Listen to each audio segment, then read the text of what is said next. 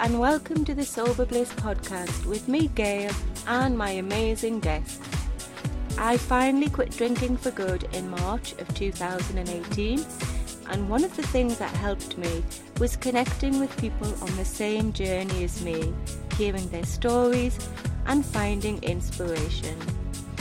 No matter where you are on your journey to sobriety, I hope you enjoy listening to these stories and hope they bring you inspiration, joy and light so you can find your own sober bliss. Hi everyone, and welcome to another edition of Sober Bliss Meet with me, Gail. And today I'm really excited because I'm talking to the lovely Alex McRobert. And if you listen to me the other week, you will know that I talked to her for her podcast. So now we're doing a little reversal, and Alex is here to talk to you about her sober journey. Now, Alex, you are Canadian, aren't you, but living in Abu Dhabi at the moment? Yeah.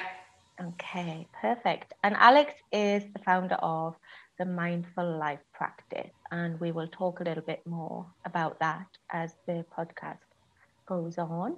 But thank you so much, Alex. It's so good to see you again. How are you? I'm good. How are you, Gail? I'm very well. And it's nice today because it's not that hot. It's only 32, which sounds hot, but it was 40 degrees on Sunday. So, oh, wow. Yeah. It must be hot where you are, though, as well. It is, but I often say to people it's different because we are a climate we're a country that's built for heat, right? So we have air conditioning and we're prepared. We have fans that spray water in the outside. Like a lot of spaces are built up with wind tunnels. So it's really... I don't mind the heat here. Where it's really bad is like we don't have any heating in our building. So if it gets cold in the winter, it gets really cold. Oh, wow. So I think it's like, I don't think our heat is as bad. I really feel for you guys when you're talking about the heat, because I think it's harder when you're somewhere where there isn't necessarily air conditioning or like a setup for it, you know? Yeah, I know. I mean, you'd think Spain, especially the south of Spain, would be able to handle the heat a bit better, but I don't know, they don't. And my building has got no air conditioning, but never mind. Hard. It is, but to be fair, it only really lasts a couple of months, and then after that, it's pretty much lovely the rest of the time. So right. We're lucky. Anyway, this is me being typically British, talking about the weather, but let's talk about you. So tell me, how did a young Canadian especially, end up in Abu Dhabi?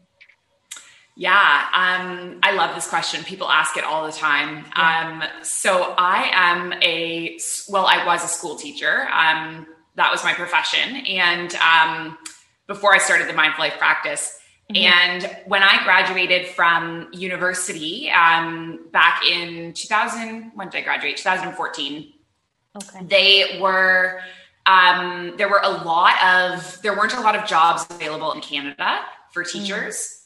It's a pretty good job in Canada, and people stay in the career for a long time. And so as a result, there's so many people graduating from school that there weren't enough positions for graduates. So they really were trying to encourage us to explore teaching abroad. And teaching abroad is an amazing opportunity for teachers, because in these places where you work, they'll provide you an apartment, they'll provide you annual flights, and then, you're in a different part of the world and you get to travel around and experience all the local culture. Yeah. And so when I was graduating school, I really wanted to move to like South America. That was what I kind of had my eye on.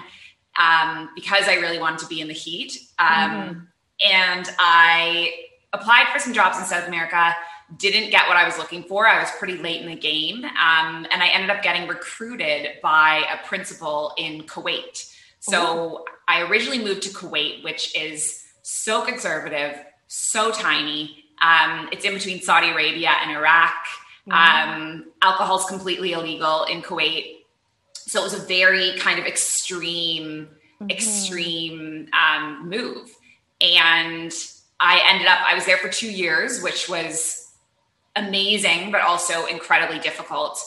And while I was living there, I had an opportunity to travel around, and I visited Abu Dhabi, and I absolutely fell in love with it because it's a bit of a bigger city. It's much more diverse.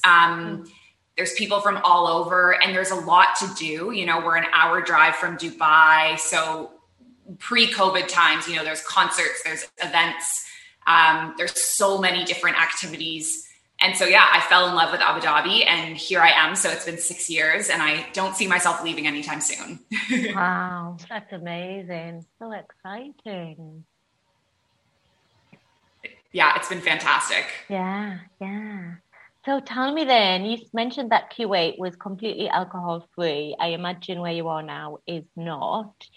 So tell me about your kind of drinking journey a little bit, and then we can move on to why you stopped. Yeah, absolutely.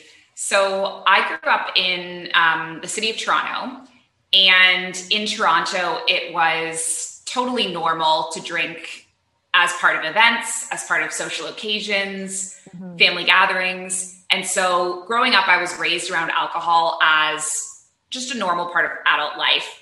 And I started drinking at a pretty young age. I started drinking when I was 15.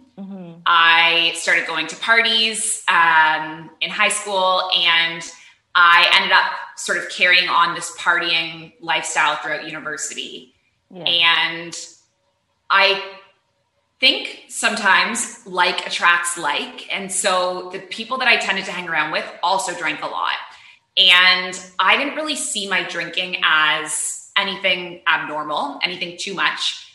And I remember at the end of university moving in with a couple of, it was one of my friend's little sisters, and they were athletes. One was a runner, one was a lacrosse player, and they didn't really drink. And, you know, we would watch The Bachelor on a weeknight, and they would have water, and they would say, let's go out for a drink. And it would literally be one drink.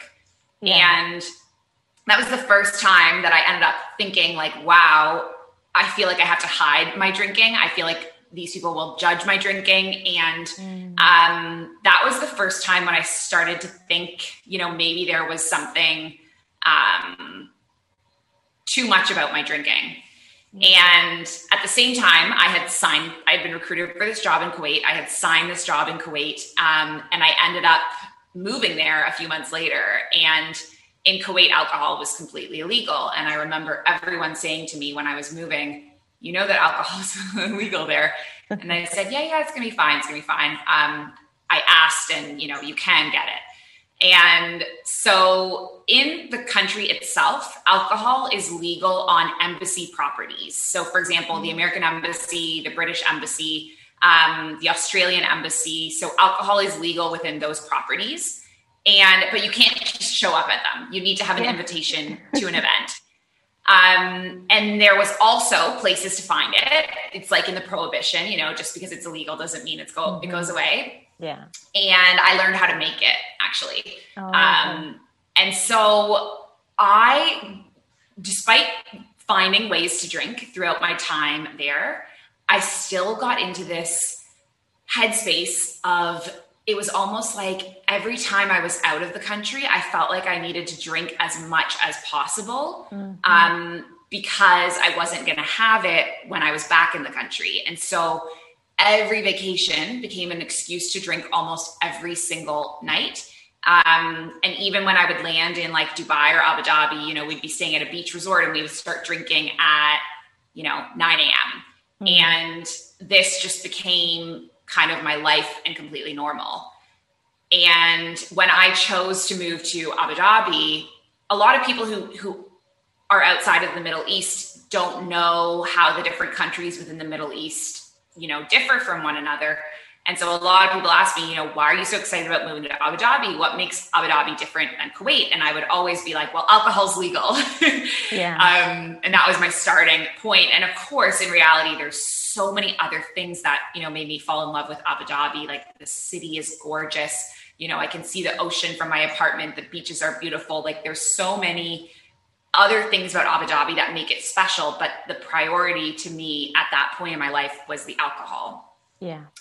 And the thing about Abu Dhabi and Dubai, one of its issues, I think, is that it's almost like the vacation destination of the region. And so they have a lot of all you can drink events. It's pretty normal to start drinking at noon on a Friday because our weekend is Friday, Saturday.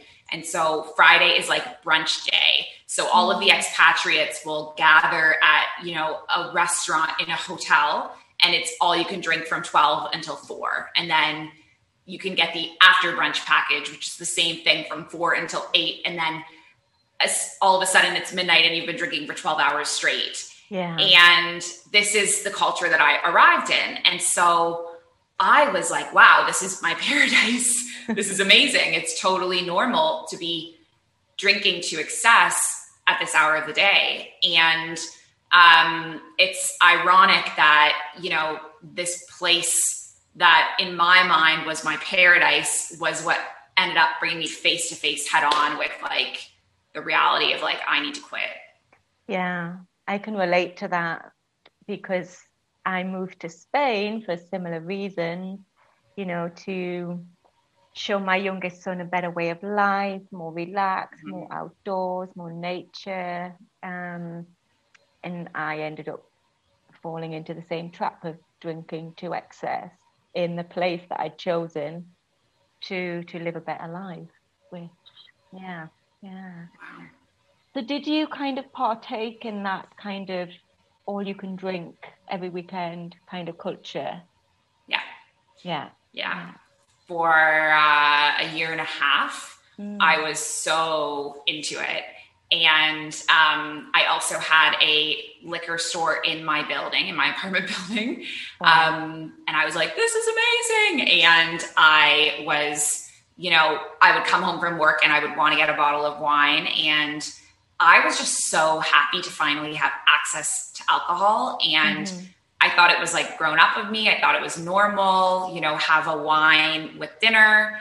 And then they also have a lot of ladies' nights throughout the week. And I think the reason why they do this is to try and get more women into the bars, because traditionally it was more male heavy, like male expats way back in the day. I don't know if that's the case anymore, but for some reason the city still has ladies' nights where women can drink for free pretty much every night of the week. Wow. And like not every bar, but if you're someone like me, I could tell you the ladies' night schedule across the city. Like I could tell you which bars you could drink for free in. And so that became normal too. And so it would be normal for us to go out and get drunk on like a Monday or a Tuesday. And then it's funny to go into work. And like, I remember one of the last nights of drinking before on a ladies' night, going into work, and I had drank so much, my eyes were so puffy. And I remember coming into work and someone at the front desk being like, oh my God, you had a ladies' night last night, haha. And everyone's laughing about it. And I feel like death, like walking into my classroom. And I look back and I'm like, that's not funny, but it's just become so part of our culture that, we don't realize how strange it is. Wow. So it literally was everywhere and for free. Gosh. And how long did this kind of go on for? And how did you cope? How did you actually manage to get up in the morning? I don't know. Oh my God. I honestly don't know. And I mean, I like to give this point, is that, I was a teacher at the time, and it's amazing to me when I look back because I was considered like one of the outstanding teachers at the school at the time. Like I stood out as like hardworking, committed, like passionate. And so my drinking never interfered with my ability to do my job, which I think is important because we have this stereotype in our head that alcoholics get up and drink in the morning. And for myself, it was like I was working Sunday to Thursday, and then my partying was happening at night and on the weekend. And somehow I still managed to, get up and do my job well. But this began, and it didn't begin when I first moved to Abu Dhabi. Like when I first moved to Abu Dhabi, I remember it being a period of time because I came in the middle of the year. I came in November. So I didn't have friends immediately. And so I I don't think I drank at all for the first week of my time there. Like it sort of built as I got kind of, I don't know what the right word is, but when I started to get brought into these occasions and brought into these events and I saw, oh, this is what people do here. I started to do it too. Yeah. And so this happened from November of 2017 until April of 2019. Yeah. So 2 years almost. Mm-hmm. Mm-hmm. Yeah. I know what you mean when you say like you didn't just jump in and then all of a sudden you were drinking every night. I think that's the nature of alcohol in general. Wherever you are, whatever your situation, you don't suddenly wake up one day and just drink heavily. It does creep up on us gradually over time, and I think that's kind of the sneaky, insidious nature of it, because you don't realize what's going on until it kind of hits you, or you take a step back and you're like, wow, how did I get from this point, just drinking socially or a couple of glasses of wine in the evening, to being where I am now, wherever that might be. Did you have a kind of a realization? Did anything happen that made you think, okay, this has got to stop, or what happened? So I have a mood disorder that I was diagnosed with long time ago and have been on medication for a long time. And I had gotten treatment for it in 2017 and had really improved, and then moved to Abu Dhabi. The drinking escalated and it kind of was right back towards the bottom, because any kind of mood drugs generally don't work well when you're drinking with them. And I've learned that, a lot of people struggling with their mental health, we just do not have the education and awareness around how much alcohol impacts that. Even if you're not on the mood stabilizing drugs, alcohol can trigger anxiety, hangover anxiety, depression, all that stuff. And so I didn't understand how much it was impacting me. And it sort of hit this point in Abu Dhabi where I was like, okay, my life is amazing right now. I live in this amazing apartment. I have this amazing job. I am living in this city that I love. I have amazing friends. Like, everything in my life is going amazing. Why am I so unhappy? And it was almost like I had spent years of like chasing happiness. Like, I'm going to be happy when I move out of this apartment. I'm going to be happy when I move overseas. I'm going to be happy when I'm on vacation. And I'm finally like, I'm going to be happy when I'm in Abu Dhabi, and I get here and I'm still not happy. Mm-hmm. And I knew that it was the drinking. And so I had been Googling how to quit drinking. As we do. As so many people do. And I started getting targeted Facebook ads for 1 Year No Beer. And do you know 1 Year No Beer? Yeah, I do. Yeah.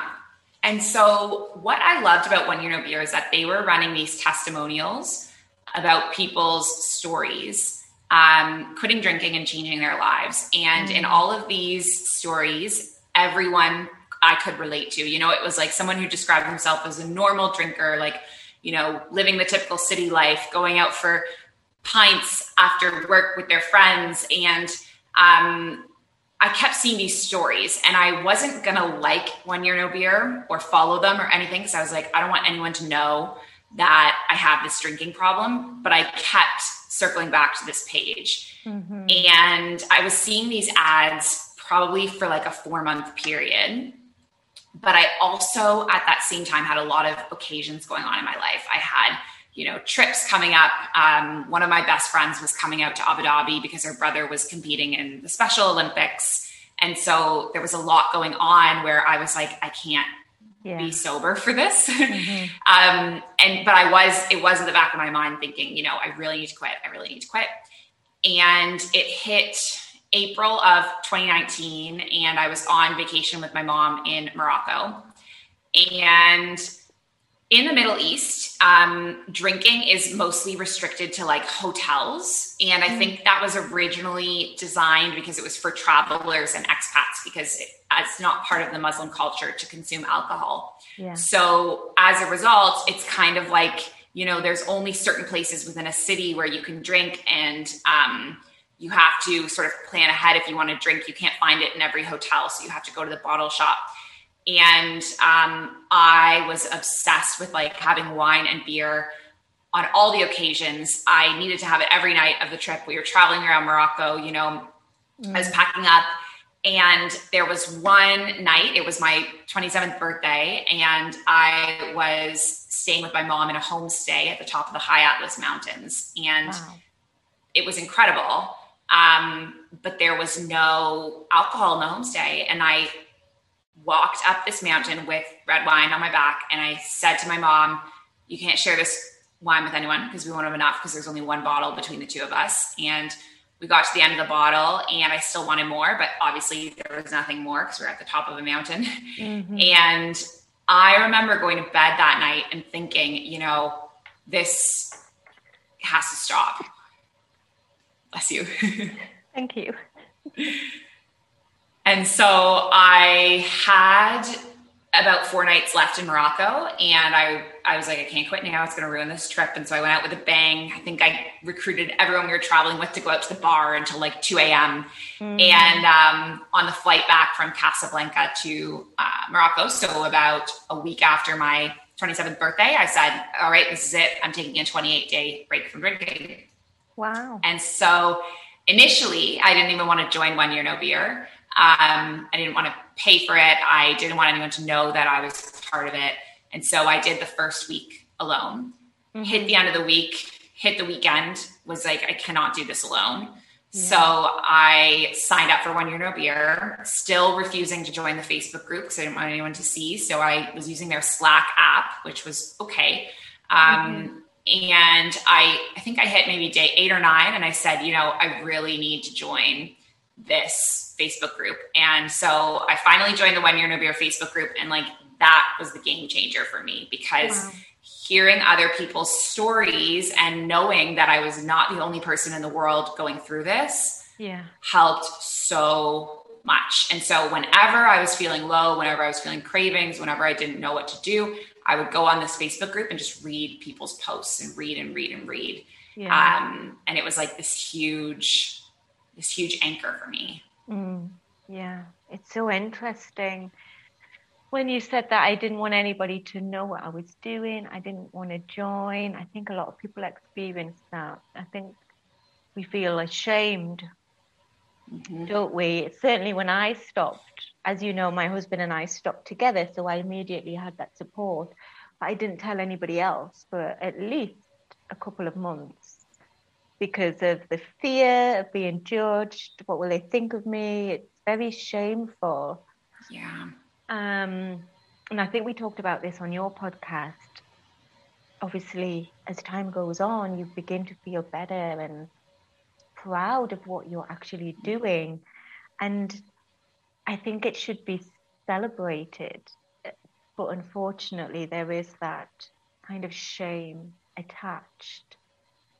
But it's so helpful, as you say, to be in that community and to read other people's stories, because absolutely we are not alone. So tell us, how did you get through those early days, obviously with the support of the Facebook group? How did you manage the first weeks, months, and when did the yoga come in? That's what I'm interested to know about. Yeah. So I had actually been teaching yoga and practicing yoga for a long time prior to my sobriety.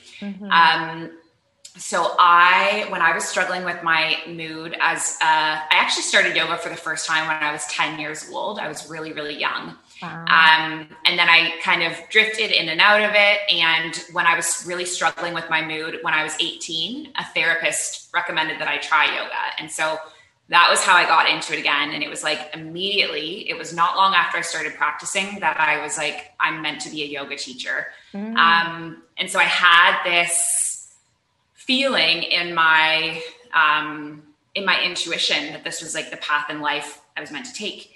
And so during university, I ended up going on a yoga teacher training. I went to Mexico. My parents were so not happy about it because they really wanted me to just have like a normal career, like be a teacher, have safety, security, live a normal life, was what they wanted for me. And I ended up missing my undergrad graduation for my yoga teacher training, which they were so upset about. And came back to school, was finishing my Bachelor of Education, said to my parents, I'm going to just stay in Canada and be a full-time yoga teacher. And they said, no, you need to get a job. And so that was kind of how I ended up following teaching. And so yoga had been there all along. And I do believe that one of the reasons my drinking escalated so much was because I was like living in conflict with who I was meant to be. I knew that this was my purpose, was to be teaching yoga. And yet I was doing it part-time. So it's not like I wasn't fully not doing it. So I was teaching part-time all along these 7 years, but all I wanted to do was just, do something like what I'm doing now. Yeah. And so when I was quitting drinking, that was one of my biggest tools. Was I would, on a weekend night or on a weeknight, if I was struggling with having cravings, having triggers, I would go to the gym or go to the yoga studio. And I got really into other forms of workout at the same time. So I was still teaching yoga. I was practicing yoga, but I also decided to train to be a spinning instructor and a bar instructor. And so I was really kind of getting into my well-being. And so that was like massively supporting my journey. Yeah. And then when I got to around I would say I was maybe around 30 days into my sobriety. I had a teaching assistant who was incredible for 3 years in Abu Dhabi, but she was always going on about, her psychic and tarot card readings. And I was like, I don't really buy into this stuff. And she kept saying, you should see my psychic. And I'm like, no. And I hit 30 days alcohol free. And I was saying to her, I'm so unhappy. I don't want to teach anymore. I really don't want to do this. Maybe I could be a counselor. Maybe I could do da-da-da. And she said, you really should see my psychic. And this time I was like, okay, I don't believe in psychics, but I'm so desperate that, what else am I going to do? So I ended up driving to Dubai to meet this psychic. And I drove for about an hour and 40 minutes. And I got inside his house, closed my eyes. He said, close your eyes, count back from 21 to 1, open your eyes. And I opened my eyes and he said, you were never meant to be a teacher. You were meant to be a healer. And I just started crying, and I cried for the entire hour. And he said, you're meant to be a life coach. You're meant to heal people. You're going to open this retreat center one day. It's going to be so different. It's going to be a fusion of all these things. He said to me, you're going to be doing Tai Chi. And I was like, I don't think I do yoga. And so I think he was seeing what he thought was Tai Chi, but was yoga. And so this was like this turning point for me, because all this time I felt like, there's thousands of yoga teachers out there. What makes me special? I'm not special enough to make it. And as soon as I had this conversation with him, it flipped this switch. Instead of this is my dream, to this is happening, And so every moment of my life began to become about building what's now the Mindful Life practice. And so this, I think, was one of my biggest fuels in sobriety. And I say this a lot to my clients, you have to find your reason why that is going to keep you moving forward. And for some people, it's their children. For some people, it's, a new hobby. Like maybe they're running a marathon, maybe they're learning to skate, maybe you're learning the guitar, or maybe, you want further promotions in work. Maybe you're like me and you want to become an entrepreneur and start your own business. But as soon as you find something that's going to fuel you, something that you want more than drinking, it's not even a question anymore. I'm like, I can never go back to drinking, because then I wouldn't have all of this. Exactly. And so I just started working on it. He told me to become a life coach, did a life coach training at a life purpose coach training. It's called Life Purpose Institute. And at this point, I had zero intention of doing sober work. I was just a life coach. So I was coaching people on life balance, life purpose. And people kept coming to me about their drinking, because I was kind of being public about my drinking. Yeah. And I ended up coaching a friend through 90 Days Sober. And this was maybe a few months after the Mindful Life practice had started going. And at the end of this coaching thing, he wrote me a letter saying, thanks for saving my life. And that was this moment where I was like, wow, I'm meant to be a sober coach. And then everything kind of came into place from there. Mm-hmm. So the Mindful Life practice as a whole is a community for everyone. It's an online, I call it like a virtual soul center. It's for all people from all walks of life, all over the world, yoga, meditation, Pilates, bar. Mm-hmm. And then within that, we have a sober program. And so I do sober coaching one-on-one. And then I also do my sober group program called Sober Curious Yoga School. Wow, that's so incredible. I love it how all the pieces have just kind of come together for you. Obviously, it's been bubbling away inside of you, and then the drinking obviously squashed it down, and then all of a sudden, thanks to this psychic, maybe you realize this is actually what I am supposed to be doing. And you just look so happy doing what you're supposed to be doing. It really, really shines through that this is your purpose. Oh, I'm so proud of you. So happy for you. Thank you.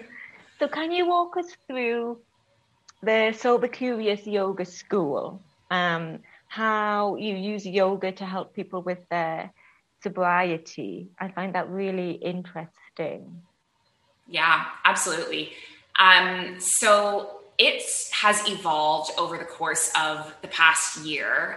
The very first program I launched was called Sober Girls Yoga. And it was an 8-week program with women's circles, and then yoga was kind of a supplement to it. And then the second time I launched it, it was a 30-day yoga challenge with group coaching. And then it evolved to get daily emails. And then what it is now is this 8-week program. I've shifted the name from Sober Girls Yoga to Sober Curious Yoga for a couple of reasons. The first being that there were men asking me if they could take part, and it didn't feel right to keep it exclusive to women. And the other reason we called it Sober Curious Yoga School is because people were leaving the group after they had had a blip or had a drink because they felt like they didn't identify as sober, or they felt like they didn't belong. You know, so many people reached out to me and said, can I still come even if I've had a drink? And I'm like, 100%, of course you can still come. But the word sober felt a bit too restrictive. Okay. And so we transitioned to Sober Curious Yoga. And a Sober Curious Yoga class is different from a regular yoga class in that there's a check-in at the beginning, and we keep the group size limited to 10 so that everyone has the space to share. And so we pick up the talking stick and we kind of share what's going on with us, sobriety, mental health, otherwise, relationships around alcohol. And then we put down the stick and it gets passed on to the next person. And so we run Sober Curious Yoga almost every day of the week. And I have other teachers now facilitating it with me, so I'm not the only teacher anymore. Yeah. And then as part of Sober Curious Yoga School, that's a much more supportive, it's an 8-week program. It's for people that are newly taking a break from drinking. And it includes daily yoga practices, daily meditations, daily journal prompts, daily kind of information about sobriety. And it follows the 7 chakras, which are the 7 energy centers along the spine. And so basically I've broken down, like, for example, the root chakra is all about safety, security, and being grounded. And some aspects of balancing the root chakra include your physical health and your finances. And so our journal prompts revolve around these aspects of our life. Wow. And basically we're looking at our whole life overall, bit by bit, and kind of tackling or problem solving each area so that in the end we can create a life that we don't need alcohol to escape from. Wow, I love that. So amazing. And is it online or in person or both? Yeah, it's online. So I actually don't facilitate the groups myself anymore. I've trained people to be sober curious yoga teachers. And so they lead the small groups, and then I'm kind of overseeing the program. And so it's an 8-week Zoom program. And then I also do in-person events in Abu Dhabi. So I do, I actually do brunches and ladies' nights and yoga retreats, which are sober, which to people here is very unique, considering that typically these events are all drinking. And in those events, they're more open to everyone. And I'm trying to promote sobriety as something that is as cool as drinking. And so I get people at these events who might be mindful drinkers, might still be partiers, or they might be sober curious or sober. And so the live events I do are kind of open to everyone. Wow. You seem to have done such a lot since that, 7 days after your birthday. And how are you feeling now compared to that night when you ran out of wine and had to go to bed at the top of the mountain? I just can't even believe that was the same person. Yeah. I just look back and I'm like, wow, like I was so terrified of the whole sober journey. It was so consuming. It was so hard. But I look back and I'm just like so proud of myself for taking that first step. Because all it is, it's just day after day, one foot after another, one day at a time, and then one day it'll be 2 years later and you'll be like, oh, you're just someone I used to know, that drinker girl, Yeah, absolutely. So before we go, what advice would you give? I want you to do 2 bits of advice, actually.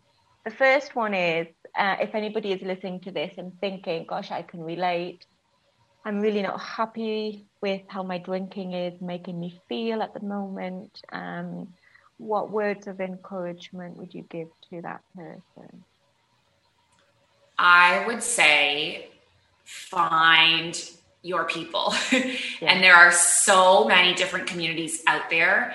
And I really feel, we're both sober coaches. There's lots of sober coaches I have met through running my podcast and in the sober world. And what we're doing is not competitive, it's collective. We all want people to find happy and healthy lives, alcohol free. And the people who might resonate with me might not resonate with you, and vice versa, And so I think find your community, because it will be out there. And whether it's One Year No Beer that resonates, whether it's Sober Bliss, whether it's Sober Curious Yoga, because having a community of people behind you I think that was the key for me. Because it's so hard to walk this path alone and you're not the only person out there. So seek others and know that you're not alone, and just take it, one day at a time. Yeah, exactly. It is so important to have those people around you who get you and know what you're going through, so that you don't feel alone, which absolutely it can be a lonely journey, but it needn't be. Yeah. Great, thank you. And a bit of yoga advice, because I think I told you the last time that I did a bit of yoga, and I know there's some people in my membership who do kind of dabble in yoga as well. And I did it for 30 days and I absolutely loved it. And then I missed a day, and then I missed another day. And this was like 2 years ago. So how can we incorporate it into our life? Because it's a practice, isn't it? It's not just something you do, maybe once a week, really. It is a practice. So how can we begin to make this a practice as opposed to something that we have to do, so it doesn't feel like a chore? You know what? I think I would almost give the same answer that I gave for sobriety. It's, I personally cannot do my yoga thing alone without a community. And when I moved to Kuwait, I actually lost my yoga community because, there was one yoga studio in the country and it was an hour drive from where I was living. And I didn't go for a year. And then when I did go, I would, have enough time to teach maybe 1 or 2 classes a week. Maybe I could take 1 class a week, but that's all that worked with this long commute. And I really lost my practice. And so what has really helped me is having this community. You know, we do our yoga live on Zoom every day. And having people to practice it with makes it fun, makes it social. You're connecting with these people. You're forming these meaningful relationships. And so I would say, like, find a way to find a community around it. And the beauty of what I offer is that if you're like me, like I was, you know, when did I move to Kuwait? 6 years ago, and there was no yoga studio. Your studio can be in your house on your computer. You don't have to travel. You know, it also works for parents if they have to be home with their kids. Their kids can be in the room and they can be doing their yoga. And so it's so accessible for people. So I would say just find your community. Yeah, I love that. So your classes, they're live, and can you just sign up and say, okay, I want to do a month of yoga with Alex, or how does it work if anybody's interested? Yeah, so we have just transitioned to offering our classes in seasons, so 8-week seasons. So we have classes every single day. We have I think we have 25 classes a week now. I teach about half of them, and then I have other teachers teaching so that we can have things in different time zones. So we have North American evenings and we have European evenings as well. And so you can either sign up for the unlimited pass, which is $99 a month. And that gives you access to, you could do up to 1 yoga class a day. I mean, you could even really do more. Technically the rule is 1 a day, but you could do more. But the seasons, so I have certain people that just want to do 1 class a week, which is perfect. And so they would sign up for an 8-week, sober flow at 11 a.m. on Sundays. And we hit a limit of 10 people in each class for the sober and 15 for the mindful, because the mindful classes, we don't have that sober check-in, but we need to keep the numbers small so that we have time for everyone to check in. And quite a few of my classes, actually, my classes for the next 3 days are all fully booked, which is amazing. Wow. So if you are interested in joining, check it out and make sure you book them in advance, and you can definitely jump in for the remainder of the summer season. We're only a week and a half into this summer season. So if anyone wants to jump in, you can totally jump in now. Cool. And does it matter if they've done yoga before or not? No. So we have different classes. We have different levels of classes. So we have everything from, mindful or sober let go is like very passive. You're holding deep stretches for 3 minutes. So that would be perfect for someone who needs something more gentle. Maybe you're already an athlete and you just want to stretch and build your flexibility. Let go would be a perfect class. And then we go all the way from, so we have flow classes, flow 1, which is a beginner flow 2, which is an intermediate flow. We have a class called Empower, which is really challenging. So Empower is more advanced, and we're working towards headstand in that class. And then we have Flow and Let Go, which is a mix. We have a sweat class, which is a really good cardio. We have weights in that class, so that's good to kind of add balance into your practice. And then we have a class called Strong, which is our variation of Pilates. Wow, that's so amazing. Obviously, I'm going to put all of the links to everything in the show notes, but can you just tell our lovely listeners where we can find you if we want to know more about the yoga, the Sober Curious, the Mindful Life practice? Where can we find you? Yeah, so the website is themindfullifepractice.com. And everything is there. So my sober coaching, the Sober Curious Yoga School, the mindful classes, they're all on that website. And then I'm a big Instagrammer for my social media. So you can find me at Alex McRobs for my personal Instagram. And then the Mindful Life Practice is for the whole yoga community. And then Sober Curious Yoga School is just for the sober. Okay, perfect. Well, thank you so much, Alex. I really, really enjoyed talking to you today. And I just know that my listeners are going to love you as well. So thank you so, so much for joining me today. Thank you, Gail. It was amazing and so wonderful to chat with you more. And I really appreciate the invitation. Yay, you're welcome. Thank you so much for listening. If you enjoyed this episode, then please share and subscribe. For more help and support, go to the Sober Bliss website, soberbliss.com. Connect with me on social media and learn how I can help you quit drinking and start living.